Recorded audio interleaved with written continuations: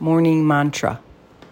You can have a good life in spite of your past, or a bad one because of it.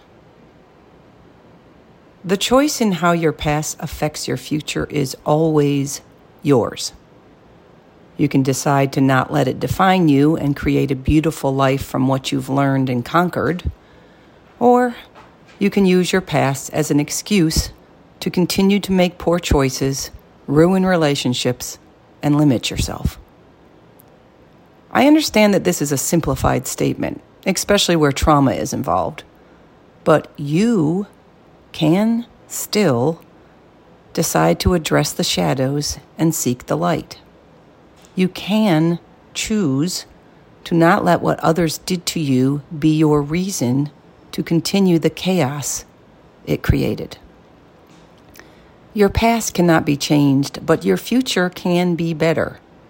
It can be bright. It can be beautiful.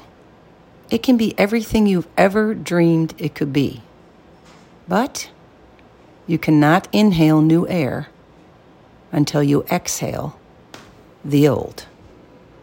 Be willing to exhale.